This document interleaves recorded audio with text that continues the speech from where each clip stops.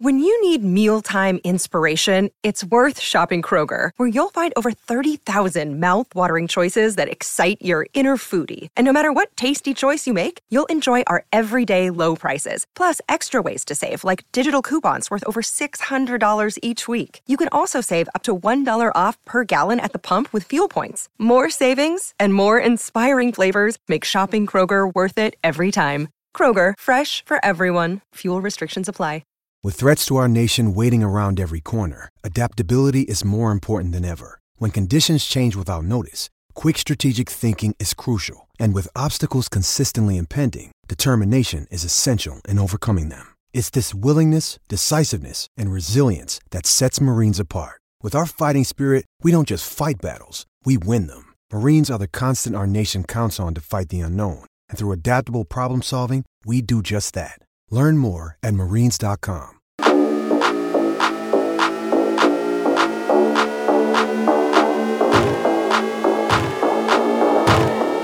Hello and welcome to the Ramon Foster Show, brought to you by the Getco Cafe and Market, where they're open all the time, making hot, fresh food.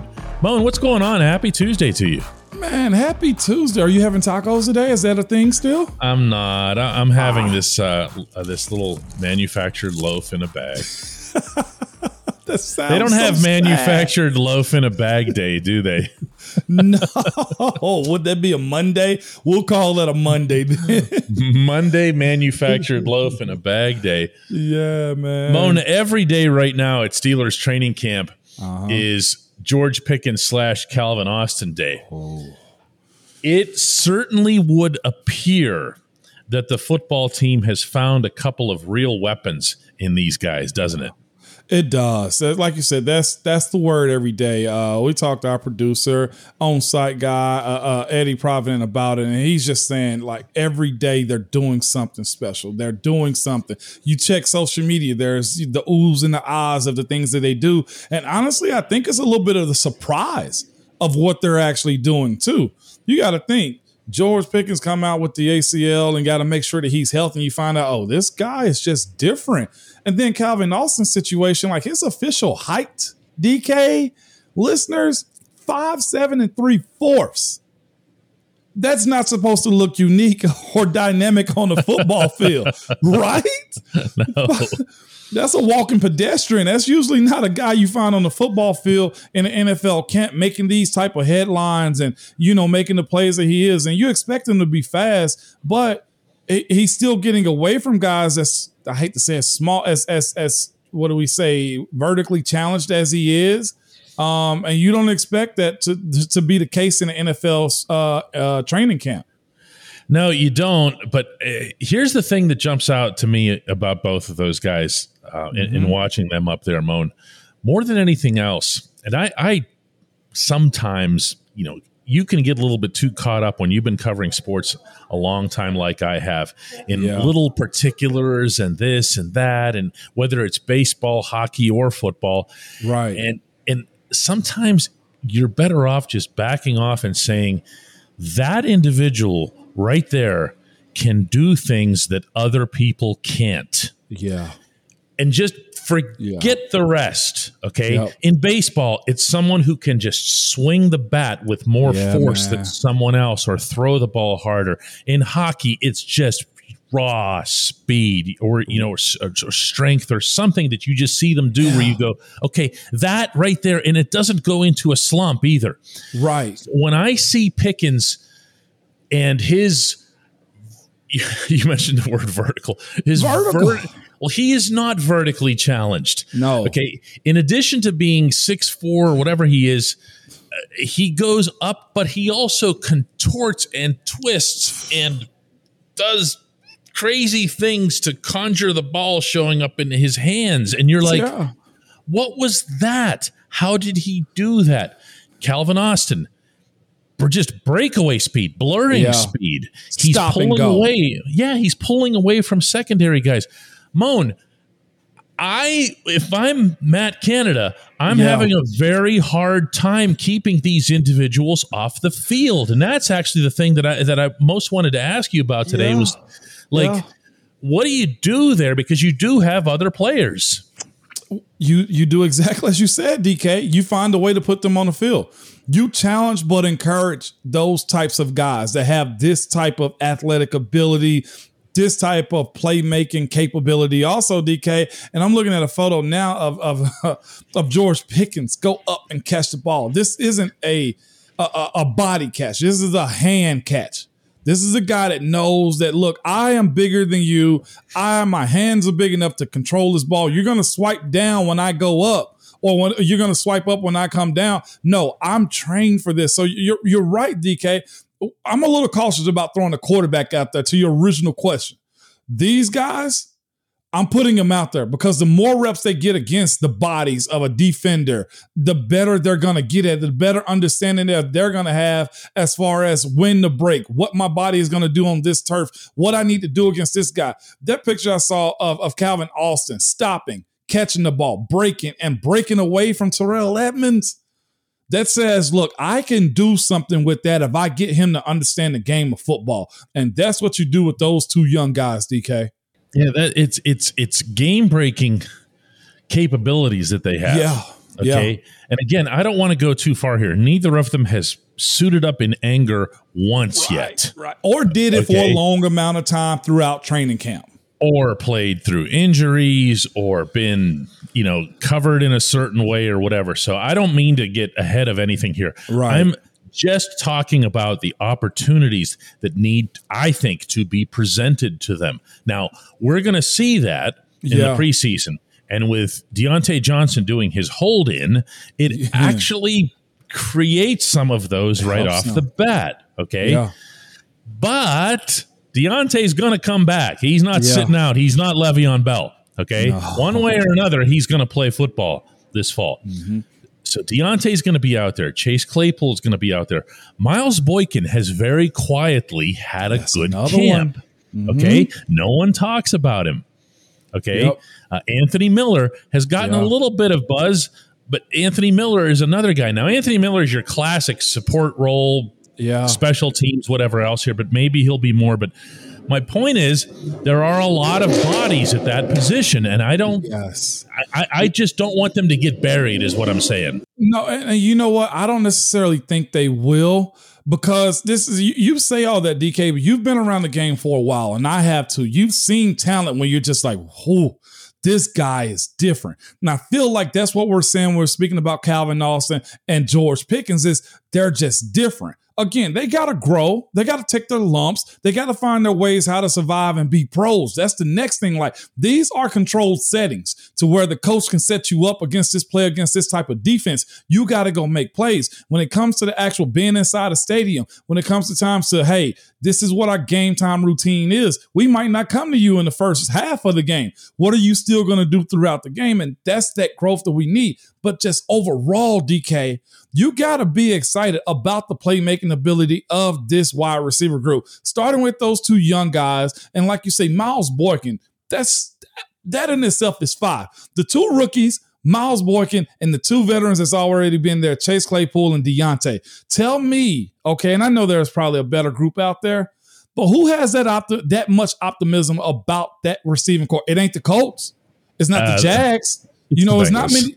It's the Bengals have it. Yeah, Bengals. And I, without getting into a whole going through all 32 teams, I see what you're saying. The Steelers have options in depth. I guess where the Steelers might fall off in that discussion is the 1 and especially the 2. Well, yeah. Okay. Meaning Deontay, is he a true 1? We've been talking an awful lot about that. Claypool, he knows what he wants to be, and here's hoping that he is. But I'll tell you this, Moan, and we have to cut the break here. This team has options at wide receiver that can help to mitigate the uncertainty of the offense and the uncertainty at quarterback. Yes, sir. That alone should be reassuring to fans. Mm-hmm. When we come back, we're going to look at that defensive line.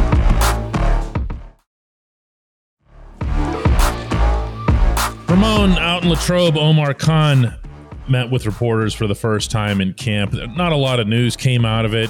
He acknowledged having conversations with Deontay's agent. Now, who knows what kind of conversations those could be.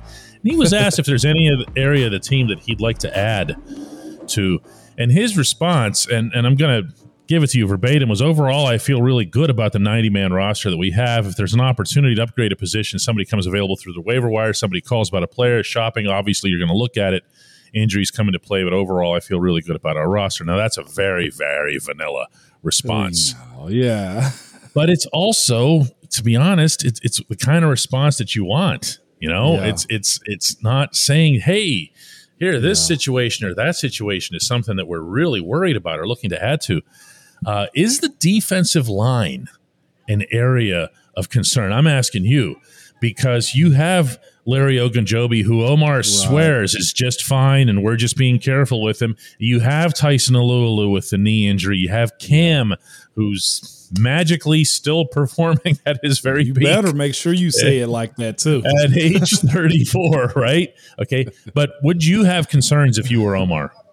Not necessarily, man, because they have a good rotation of guys at that position too, and they got some youth sprinkle into it also. Larry O, Cam, and Tyson are the guys we're gonna, just point out at all times, and also Chris Wormley. We can't forget to throw him in that pile of veteran guys. But there's some dudes Seven sacks. Come on, man. Yeah. There are some guys that have played in this group too that have done pretty well. Of course, the Davis brother, Carlos, for sure, being a guy that's played a good bit, knows the system, and the expectations are high. I love the fact that they're honestly pitting him against his brother. I don't know how this is going to shake out or what it's going to look like, but he's not the only one that's pitted against his brother. I don't know what they were thinking, but just Montravius Adams. Like, what exactly are we doing, man? It's enough, DK, to where I do feel comfortable enough going into the season. Cam never really comes off the field. Tyson's got to be a little bit hungry, but his position is a nose tackle, not necessarily D tackle. So his position is, look, we're going to sparingly throw him in, let him do his job as far as stopping the run, and hopefully everything holds up for him as far as the knee reconstruction or what was it, knee? Yeah, it was knee reconstruction. And Larry Ogunjobi, if Omar said he's fine, if I know that training staff the way I know that training staff, they're going to guide him into playing well. So it's good. Plus, the parts around it, DK. We're speaking about this. We talked about Miles Jack and friggin' Devin Bush yesterday just looking different. Yeah, there's a support staff. The guy who makes me feel the most comfortable with the defensive line is Montravius Adams. Is it? Don't misunderstand that. I'm not saying he's the best guy. He actually shouldn't even be starting if you have all the pieces together, okay? Yeah. Oh, yeah. But just his presence allows me to believe that there won't be a Minneapolis Part 2 this year, okay, where you say, all right, no one is going to do that Dalvin Cook thing again. No one's going to just be able to just gash. You're going to find a solution. You're going to have something available to you if everything goes wrong. Let me ask you this. Okay. Omar didn't bring this up either in that same context, but running back? Come on, another running back? You're not going to go Benny Snell on me here, are you? I am, DK, because I am. Because what running backs are you willing to go sign after camp that's actually going to play a role for you? Let's see. But that's the beauty of the preseason. Who are the biggest stars of the preseason every year? It's always a bunch of running backs. Well, you know what's going to happen, DK? Those guys are going to be special teamers. They won't be ball toters. Okay, that's unless you already have a 1-2 punch at that position. Those guys going to be friggin' special team guys, or they're going to get in when number 3 is out, and number 2 is Benny Snell. Okay, so unless you're signing for special teams, that DK, there is really no real reason to go get a guy. Of course, I'm not championing Benny Snell, but he knows this system. He's 4 years in. Jeremy McNichols is the guy that they signed right now that's in camp, if we want to throw that out. And the fact that Anthony McFarland is still on this roster. So you're not going to go get a day one starter in free agency. And most of the time, let's be real, Baltimore takes all the running backs anyway. So, no, we're good. Yeah, this is true. I don't want a day one starter. Well, I want like D'Angelo Williams Part 2. Okay, like I want the sequel to D'Angelo when he came in and the impact that he had, and it was significant on your offense, as well as I should be obliged to add the fact that the offensive line brilliantly adjusted to the different paces of the two running backs for whom they were blocking. Hey, end of disclaimer. from yesterday, you've been an offense racist, okay? A major defensive supporter, all right? It's about time you gave us offensive players our flowers. You're welcome. Thank you, okay? And you're welcome. I don't even want to talk to you anymore. When we come back, it's the only segment that matters, the Hey Moan segment.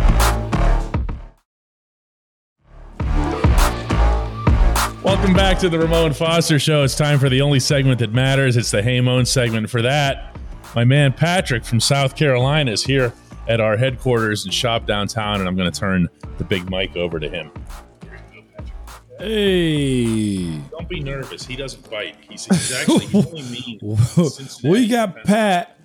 We have Pats from the South Carolina, South Kakalaki. I've heard South that Kakalaki. Term. Yeah, there we go. What's up, Patrick? Not much, Ramon. I just I couldn't wait to come pull the mic down a little bit. Couldn't wait to get down here and see this place. I've been part of the app for such a long time. I tell you, it's just kind of neat to be here. I was just saying, you do an amazing job. Thank you, for sir. DK to identify, like when you were actually still playing football, and he just knew that you would be amazing at this type of thing. You are amazing at this. Don't give DK too much credit today, man. He'll hear this and start playing this as a headliner clip. We don't need those problems, Patrick. The credit goes all to you. He just recognized the talent. But I did want to ask you a question. I found something I was kind of amazed to see. Not amazed to see, but I mean, I knew you were that kind of talent. But so I guess I should start with, hey, Moan. Yes, sir. How do you feel that, according to the Pro Football Reference, the average value, or the average value, I think they call it, you literally are one of the top 50 Steelers of all time? Really? So I just was curious as to how you might feel about that. I didn't know if you ever heard that before. No, Patrick, you're the first one to actually tell me about that. Well, let me say this. It's hard. You hear me stuttering already. I don't take I don't take compliments like super easy, so it's kind of uneasy for me to hear it. But that in itself for me, man, is a huge honor. And I'll say this: in my time in playing, I didn't know what I was getting myself into as far as a career. I just knew I had to go hard. I knew I had to practice every day. I knew every day I walked on that field, I had to give it my all because I was an undrafted guy, because I thought of myself, I got to hide my deficiencies. And this is the other part too. And I think you guys appreciated how we played as a group was everybody held everybody accountable. Like the way Marquise held me accountable, the way I held him accountable, the way we held Marcus and Al and Dave and Beecham and everybody, like we weren't ashamed to kind of call each other out and say, hey, you need to do this. And that kind of bred into me or just festered in me my entire career. I'm actually delighted to kind of hear something like that for a guy that, never had the Pro Bowl or the national accolades and everything that go along with it. When you're a guy that's in my position, you're trying to find a niche for yourself and you try to stay there and you try to really specialize in what you do. And that's one of the things that I knew I needed to do. Whatever I did good, I need to make sure I do that well. I need to make sure that I hide my deficiencies so that nobody can expose me to that. And I just took a lot of pride in that. To be a part of this organization, man, I had a lot of guys that I played with that said, you stay with one organization. And me personally, I didn't think nothing more of it. But then they say, man, that's the Steelers. Man, that's one team. You always have a home to go to. And I've told DK this before. I've kind of said this before. The moment I knew I was going to leave that locker room, and this is even before I was retired or about to retire, I said, man, don't let them talk bad about me. And not just for, locker room presence, but just my play. I wanted to make sure that was a certain level. I wanted to make sure I was a great teammate. I wanted to make sure that I was a guy that held his own despite however I came into the league, and it's funny you say that. I actually had a conversation with Ben last week about, him and Cam having stuff. And I'm thinking to myself, I'm not even in this locker room anymore and I still get these calls. But it was kind of cool because that's just how I wanted to be as a teammate. But that's also how I wanted to play the game, to where, look, I'm going to do my thing and I'm going to hold you accountable, and you better make sure you do that to me, man.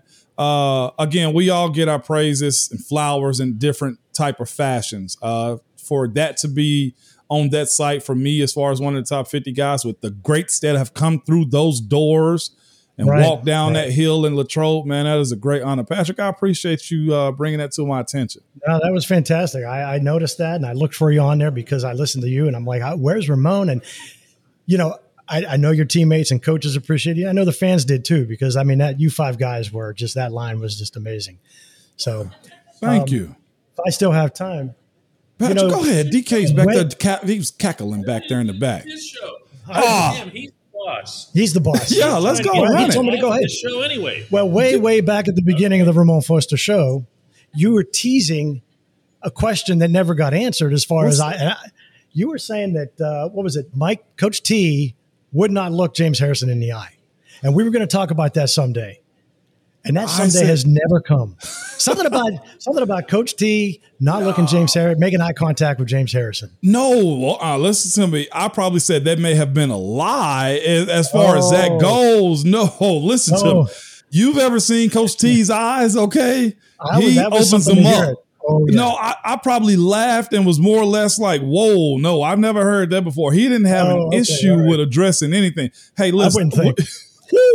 If that was the case, we'd have ran right over Coach T. Now, I don't think that's the case. I saw somebody yesterday actually say Miles Jack, who's an outsider. That's one thing we also did in camp, man.